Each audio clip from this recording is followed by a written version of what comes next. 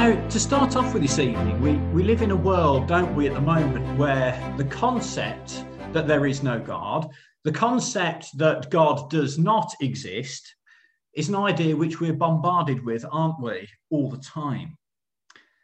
And this idea that there is no God, I think, firmly has its roots set in what I've termed the atheistic soil of this modern age in which we live, this age of scientific materialism. Well, what do we mean from the outset by that term, this age of scientific materialism? Well, we live, don't we, in the era of the expert.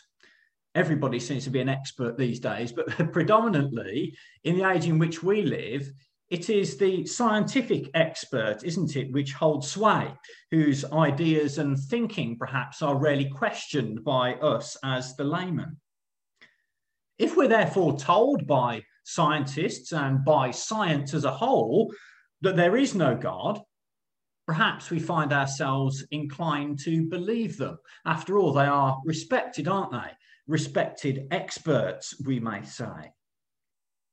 And on top of this, the world in which we live today, especially those of us that are privileged enough to live in the Western world, whether we like it or not, live very materialistic lives, don't we? We have need of nothing in our day-to-day existence. And as a result, perhaps, the perception is that there is no need of God. We have everything we need, and we're very happy with that, aren't we, perhaps? Thank you very much.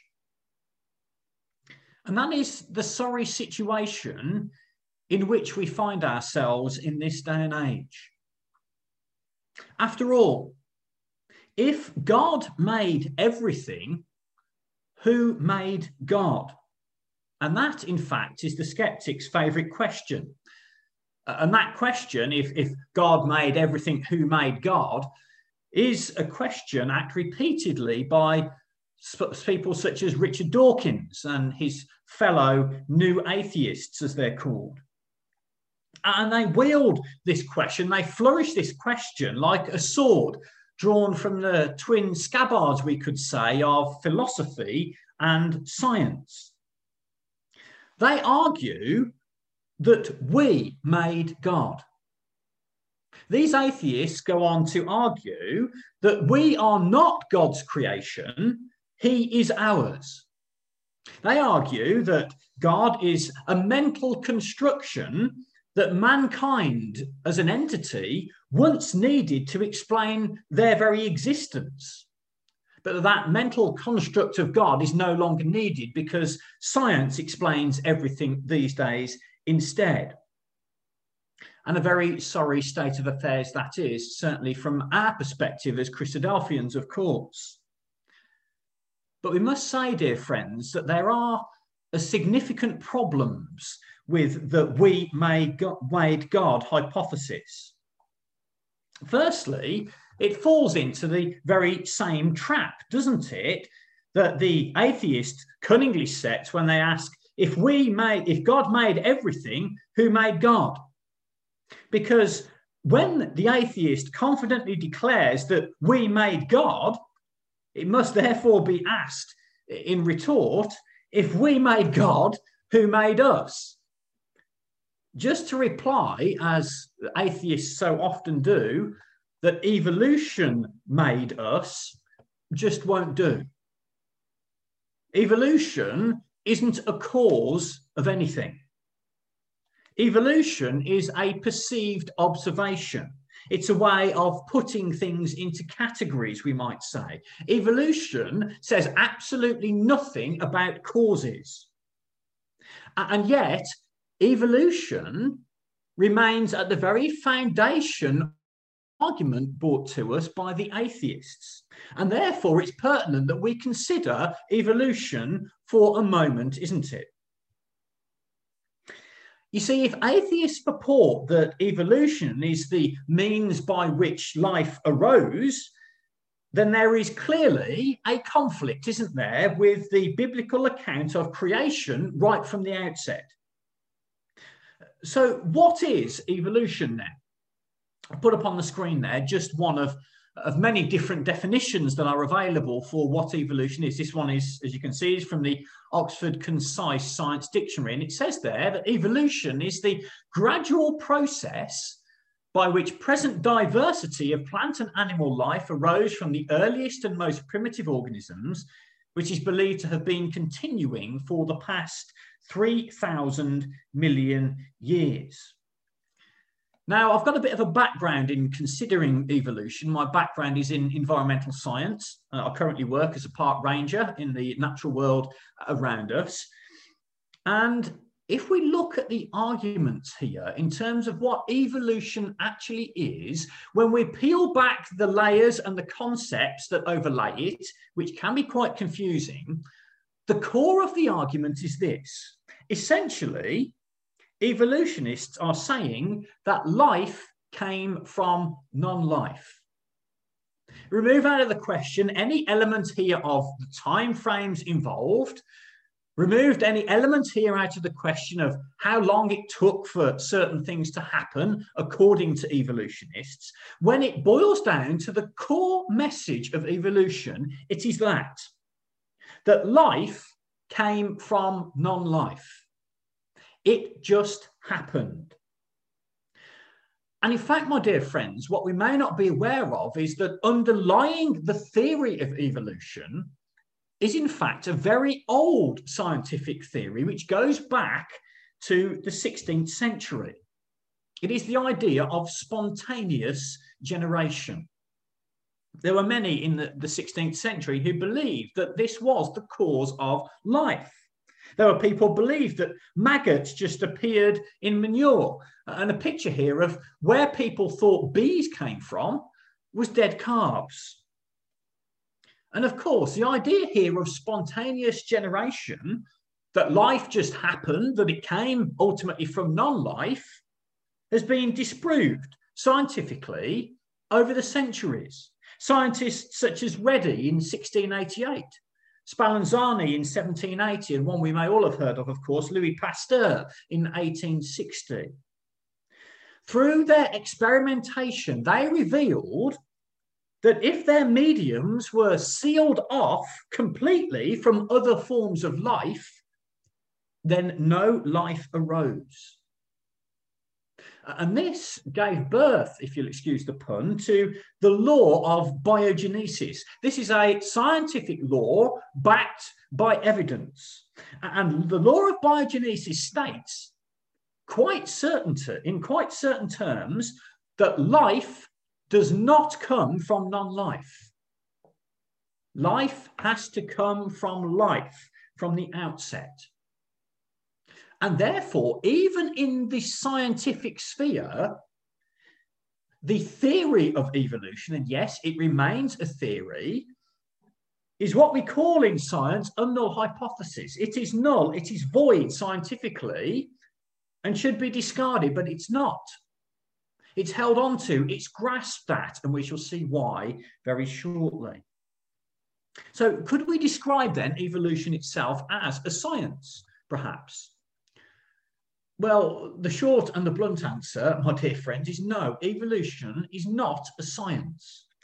You'll see from the screen there that the word science comes from the Latin sciere, meaning knowledge. And by definition, it is the process of developing a hypothesis and then testing it to prove whether it's right or not. There is no way of testing evolution because of the time scales that are involved. There is no way of saying for certainty, in a certain way, that evolution is true. Evolution is not a science, but here is the problem. It forms a foundation for science. And there are a growing number in the scientific community who are now saying that evolution has led to the gross misuse of science and the distortion of science and research. You see, sadly, the acceptance in this modern age in which we live by society in general of evolution as the means by which life came into the world has very sadly led many individuals to completely reject the biblical account of creation. And the sad thing is that alongside the biblical account of creation, the whole of the Word of God, the whole of the Bible is rejected also. The entire message goes out the window. And herein, sadly, lies the consequence of this: the failure of many to receive the grace of God and the gospel, the good news message of the saving work of the Lord Jesus Christ. You see, my dear friends, the ultimate end point of evolution is that we can only experience a meaningless existence on earth and a hopeless future. And this is something that the Bible cautions. In several places, it speaks of the ways of man. And one particular I'll quote to you is from Proverbs. And it says in Proverbs chapter 16 and verse 25, there is a way that seemeth right unto a man, but the end thereof are the ways of death. And that is certainly true in the case of evolution. There is a way that seemeth right to a man. The world in general likes to believe, oh yes, that the world came into being through an evolutionary process, but the end thereof, what's the end of that? The end thereof is the ways of death. There is nothing but death waiting, is there? Furthermore to this, if you've got a Bible in front of you, let's just have a look at the letter to the Romans in the New Testament. So we've got the Gospels in the New Testament, Matthew, Mark, Luke, and John, and then the book of Acts, followed by the book of Romans. And here in Romans, we have some particularly pertinent words on this topic, don't we? Romans chapter 1, and looking at verse 25 initially. Speaking here of mankind and their corruption of the things of God. Romans chapter 1 and verse 25, mankind who changed the truth of God into a lie and worshipped and served the creature more than the Creator, who is blessed forever.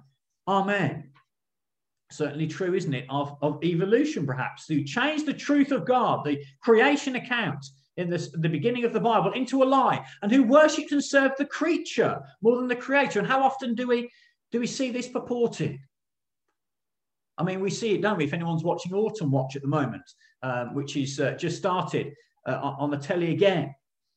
We see the marvels and the wonder of the creatures and the things that are there in the world around us. And yet, despite the worshipping of the creature, the Creator is completely and utterly left out of the picture in favour of the theory of evolution.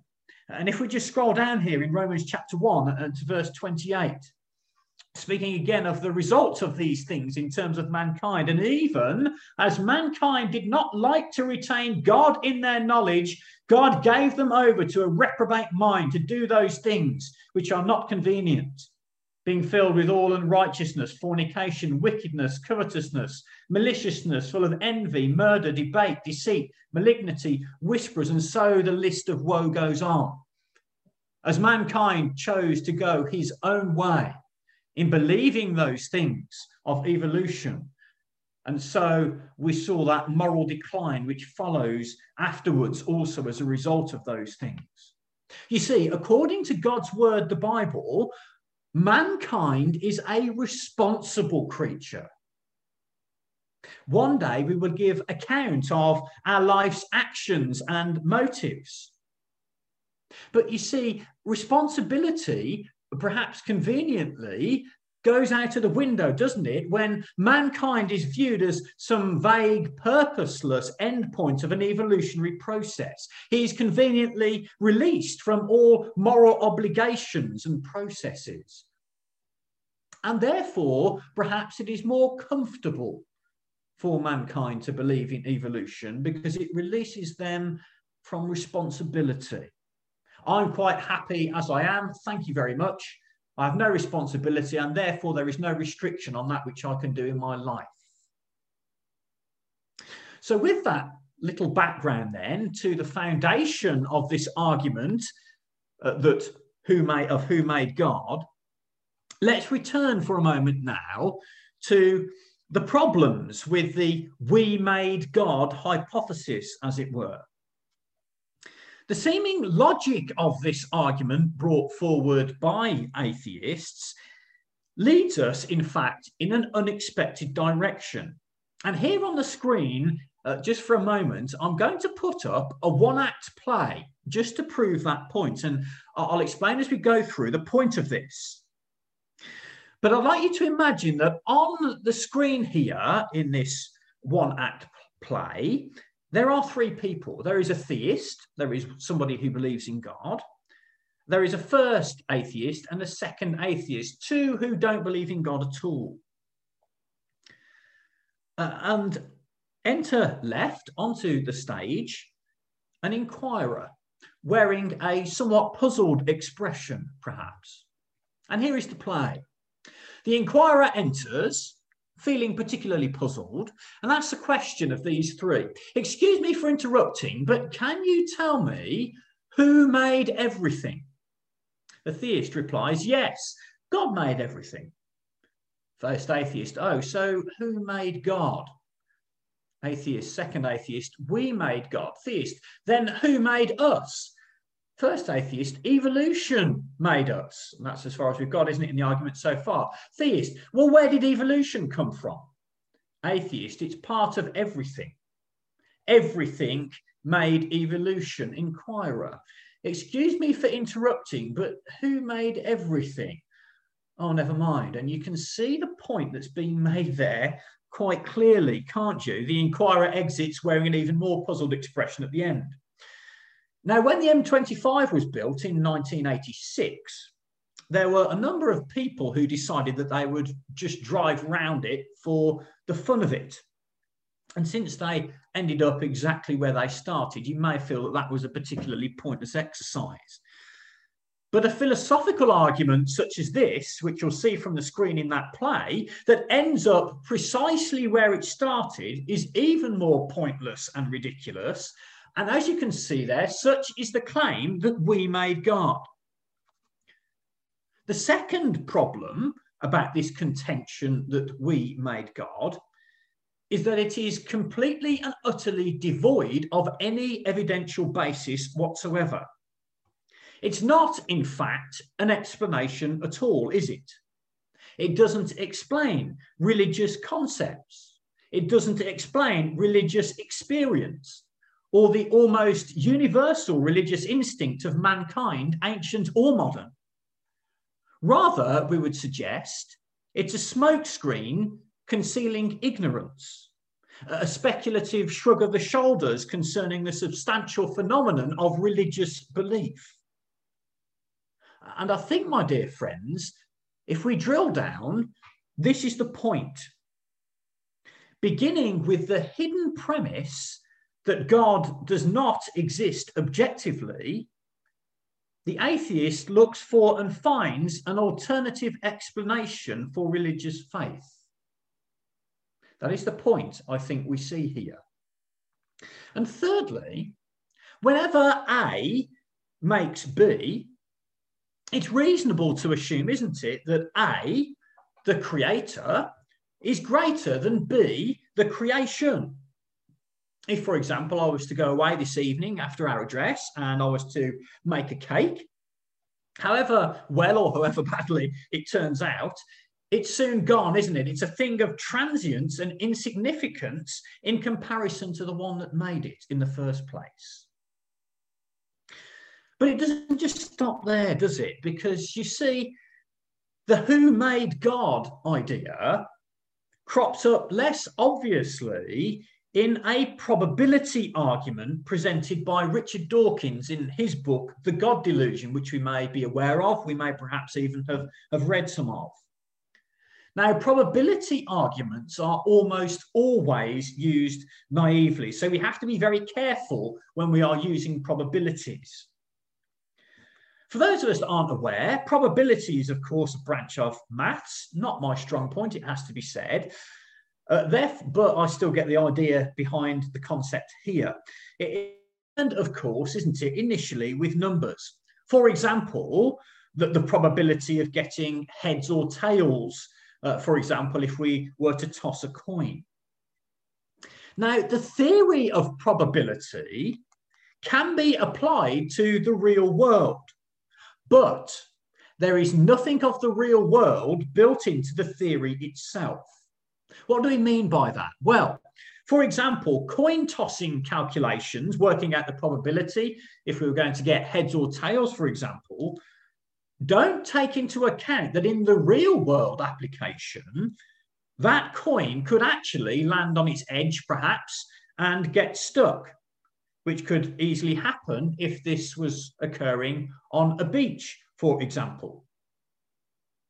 The claim, therefore, that anything like the origin of life or a particular genetic mutation must happen by chance if you wait long enough is also actually false. That claim is based on the idea that no mathematically possible event has zero probability. But the point is this: what is mathematically probable may actually be physically impossible in the real world, we might say.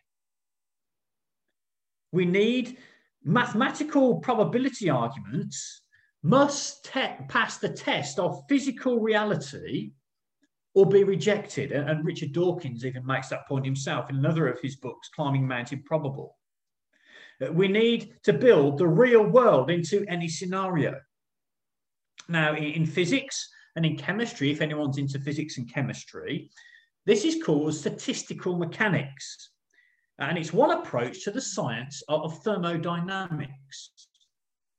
What does that mean? We're being boggled by science this evening, aren't we? Well, let's try and simplify that a little bit. If, for example, you were driving along a road this evening for whatever reason, and as you were driving, you came across a pile of bricks, such as that one there on the screen in the middle of the road. They could have fallen off the back of a builder's van or a lorry, couldn't they? It's quite reasonable to suggest that perhaps there was a van or a lorry or a skip which was going down the road and they hit a pothole, for example, and those bricks fell off the back of that lorry and van and left themselves as a pile in the middle of the road. That is a situation of low complexity, isn't it? It's quite reasonable that that could have happened by chance, and therefore there is a high probability of that happening spontaneously.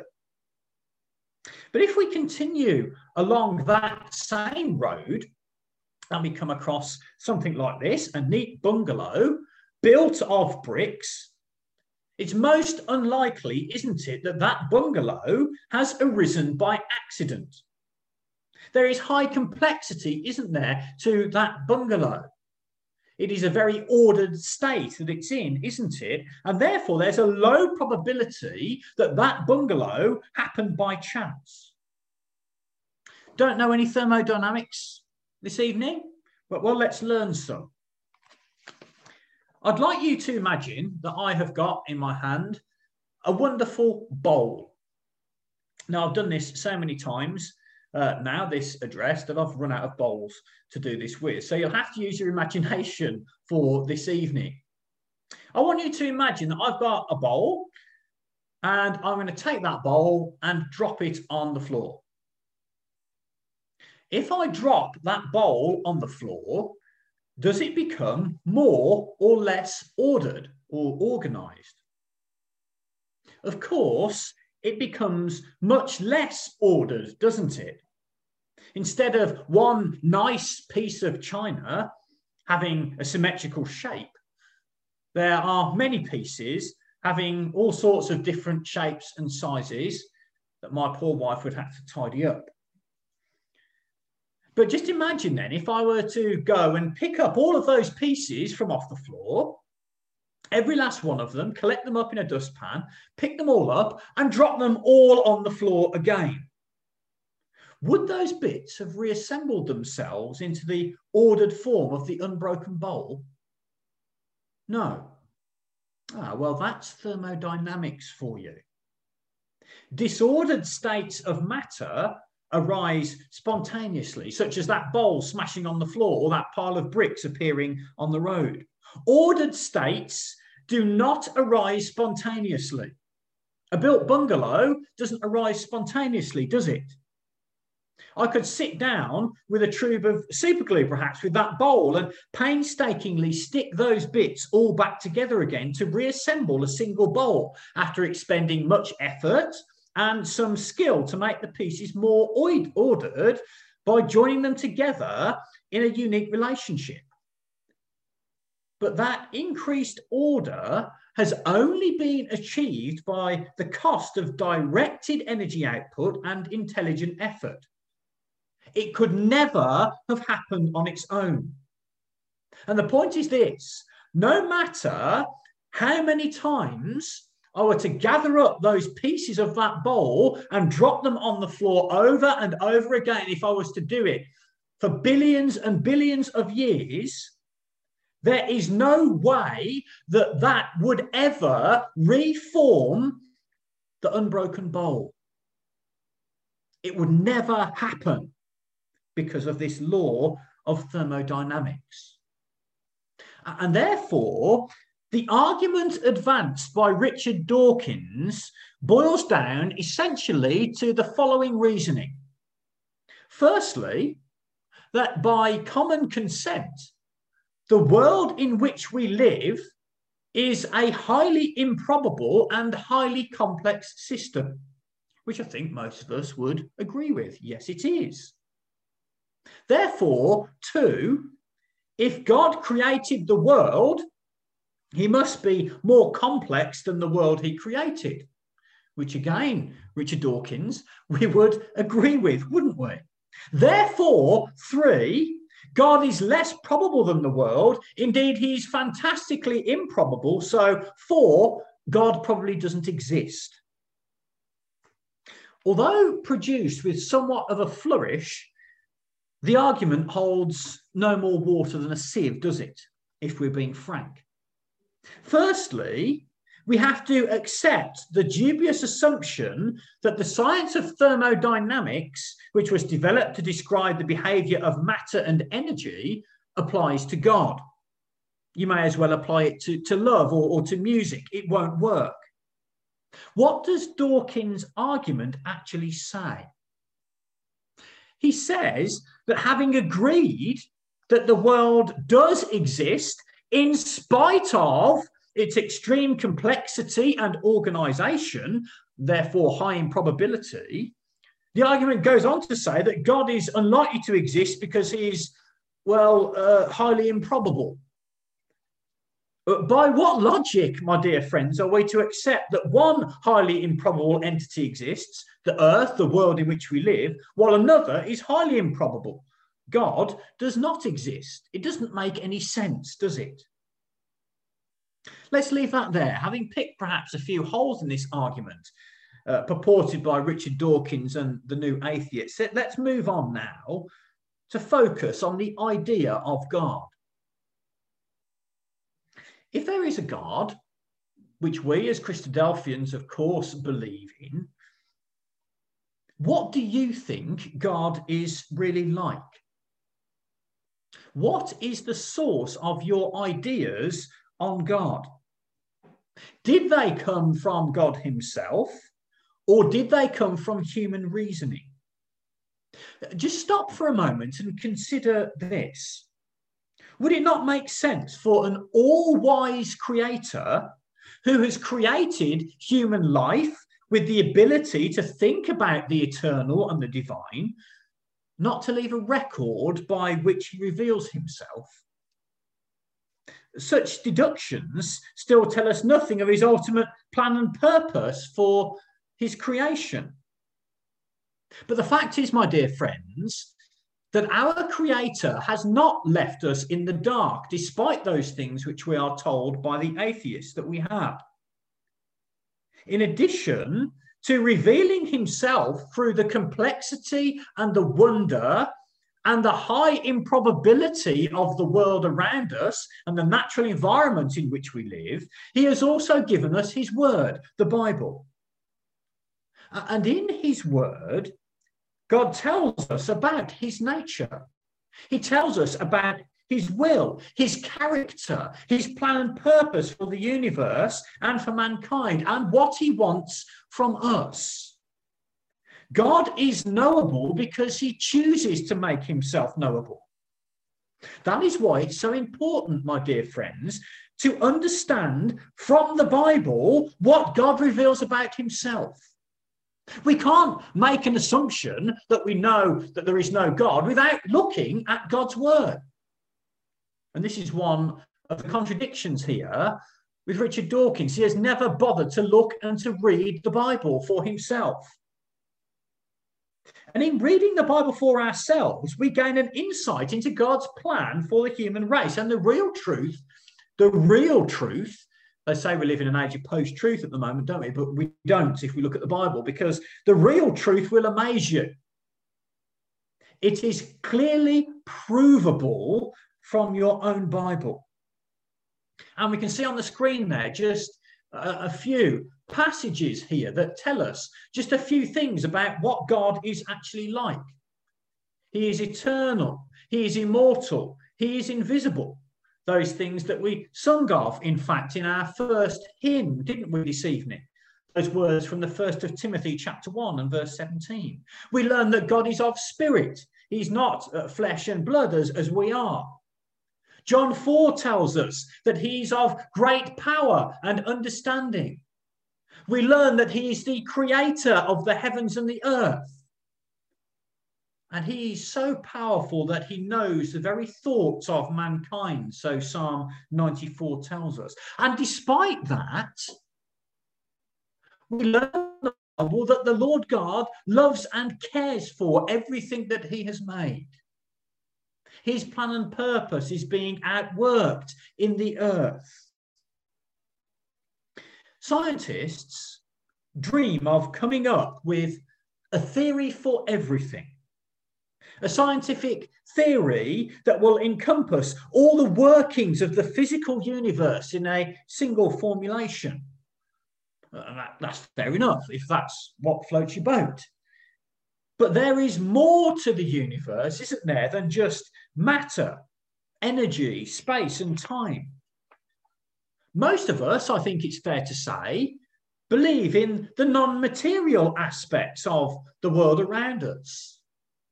Entities such as love, friendship, beauty, truth, faith, justice, and so on. The things that actually make human life worth living.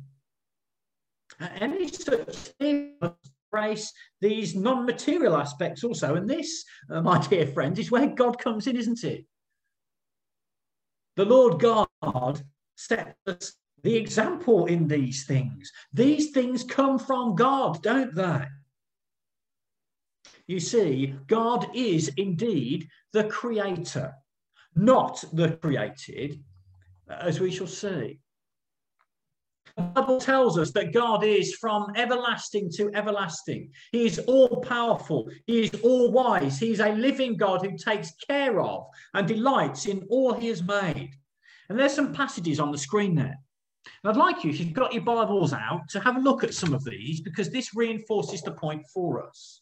What does the Bible say about God? Well, let's start right at the beginning.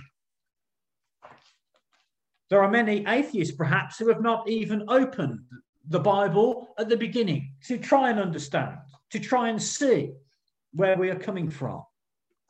And it's simple, isn't it? It says there in Genesis 1 and verse 1, in the beginning, God created the heaven and the earth. And the earth was without form and void, and darkness was upon the face of the deep. And the Spirit of God moved upon the face of the waters. The opening of God's word from the outset, revealing God as the creator, not the created. He was the one who was in control of all of the elements, the one of unnumbered power, who created all things that were there. And we would encourage you to read the Genesis account to see the logic and the progression in the way that things were made. Come with me to Psalm 8 and verse 3, if you will, just in the middle of your Bibles. Psalm 8 and verse 3. Again, these are not complicated things, but they bring the point home. Psalm 8 and verse 3. As a result of the creation, which we're told God created, verse 1, perhaps the connection here, Psalm 8 and verse 1. O Lord, our Lord, how excellent is thy name in all the earth, who has set thy glory above the heavens. Out of the mouth of babes and sucklings hast thou ordained strength because of thine enemies, that thou mightest still the enemy and the avenger. When I consider the heavens, the work of thy fingers, the moon and the stars which thou hast ordained, what is man that thou art mindful of him, and the son of man that thou visitest him? I don't know whether you've ever looked up at the night sky. We used to do it fairly regularly on CYC camp, in the darkness where there's no light pollution. And recently, in fact, on a fishing trip with a good friend of mine, Barnaby Harrison, we went fishing, and at night we were out there and we looked up and we saw we considered the heavens, the moon and the stars, and you feel so small under the grandeur of that night sky. And in doing so, we realize that there is a creator. What is man that thou art mindful of him, the psalmist says there. And if we could just look at one more, Matthew chapter 6, the last of those passages on the screen, into the New Testament here. Matthew chapter 6. Again, interesting words here on this front. Matthew chapter 6, the care of the Lord God for those things which he's created. Matthew 6 and verse 26. It says here, I'm in Mark, so that's why that doesn't make sense. Matthew chapter 6 and verse 26. We'll get there in a minute. Matthew 6 verse 26. Behold, it says here, the fowls of the air, the birds, for they sow not, neither do they reap, nor gather into barns, yet your heavenly Father feeds them. Are ye not much better than they? The Lord God cares even for the birds that live in the field. How much more then does he care for mankind whom he has created? Wonderful words, aren't they there? God indeed is the creator, not the created. And as such, we must strive, when we realize these things, to come to God. One simple verse there. How do we draw close to God? How do we get to know him? Without faith, it is impossible to please him, that is God. For he that cometh to God must believe that he is, that he exists, and that he is a rewarder of them that diligently seek him. So that verse in Hebrews says. Faith is essential. Faith is required for us to come to God. The Bible describes faith as the evidence of things hoped for and the substance, the evidence of things not seen. You see, faith bridges the gap. A solid faith founded in God's word. And why would we do that? Why would we put our faith in the word of God? After all, it's only a book, isn't it? And here is the crux of the matter. The crux of the matter is that there is proof of God in the Bible. You see, there is an argument again from the new atheist camp that there is no proof of God. He probably doesn't exist. And it clearly shows that many atheists haven't even looked at their Bibles. They've not opened it. They've not bothered to turn the pages, to read or to understand. And this is one of the key criticisms of Dawkins. He hasn't looked at the Bible in detail. He hasn't given it the time of day. His comment on the fact that he hasn't done that is this. You don't need to understand leprechauns to know they don't exist. What a ridiculous viewpoint that is. Because if he would take the time to open the Bible and to read it and to try and understand it, he, along with anyone else that does, soon comes to the conclusion that the Bible does contain proof that God exists. And it is certain and it is steadfast proof. And there are two examples on the screen there. very briefly for us to consider. We could go into detail and spend weeks and weeks talking about this, couldn't we? There is prophecy contained in the Bible. Things prophesied that would come to pass, that have, time and time again. Blessed is he that readeth, and they that hear the words of prophecy and keep those things which are written therein. For the time is at hand, Revelation tells us. We would urge you to open the Bible, to consider prophecy, and I'm sure there are other talks at Lie on this idea on prophecy in the Bible and its importance. It is a proof, my dear friends, that God exists. And secondly, the people of Israel. Those words from Jeremiah there on the screen. God says, "For I am with thee, for I will make a full end of the nations whither I have driven thee, but I will not make a full end of thee." And the modern nation of Israel back in their own land is a miracle, my dear friends. Prophesied, long prophesied in God's word. The fact that they are there is quite amazing. And therefore, if we dig and we search and we look in detail, we see the proof that God does exist. And that proof then leads to faith. Faith in those things which are to come. Faith that God exists. You see, faith is not founded on nothing, is it? Faith is founded on proof from God's word. And this then gives us, ultimately, a hope.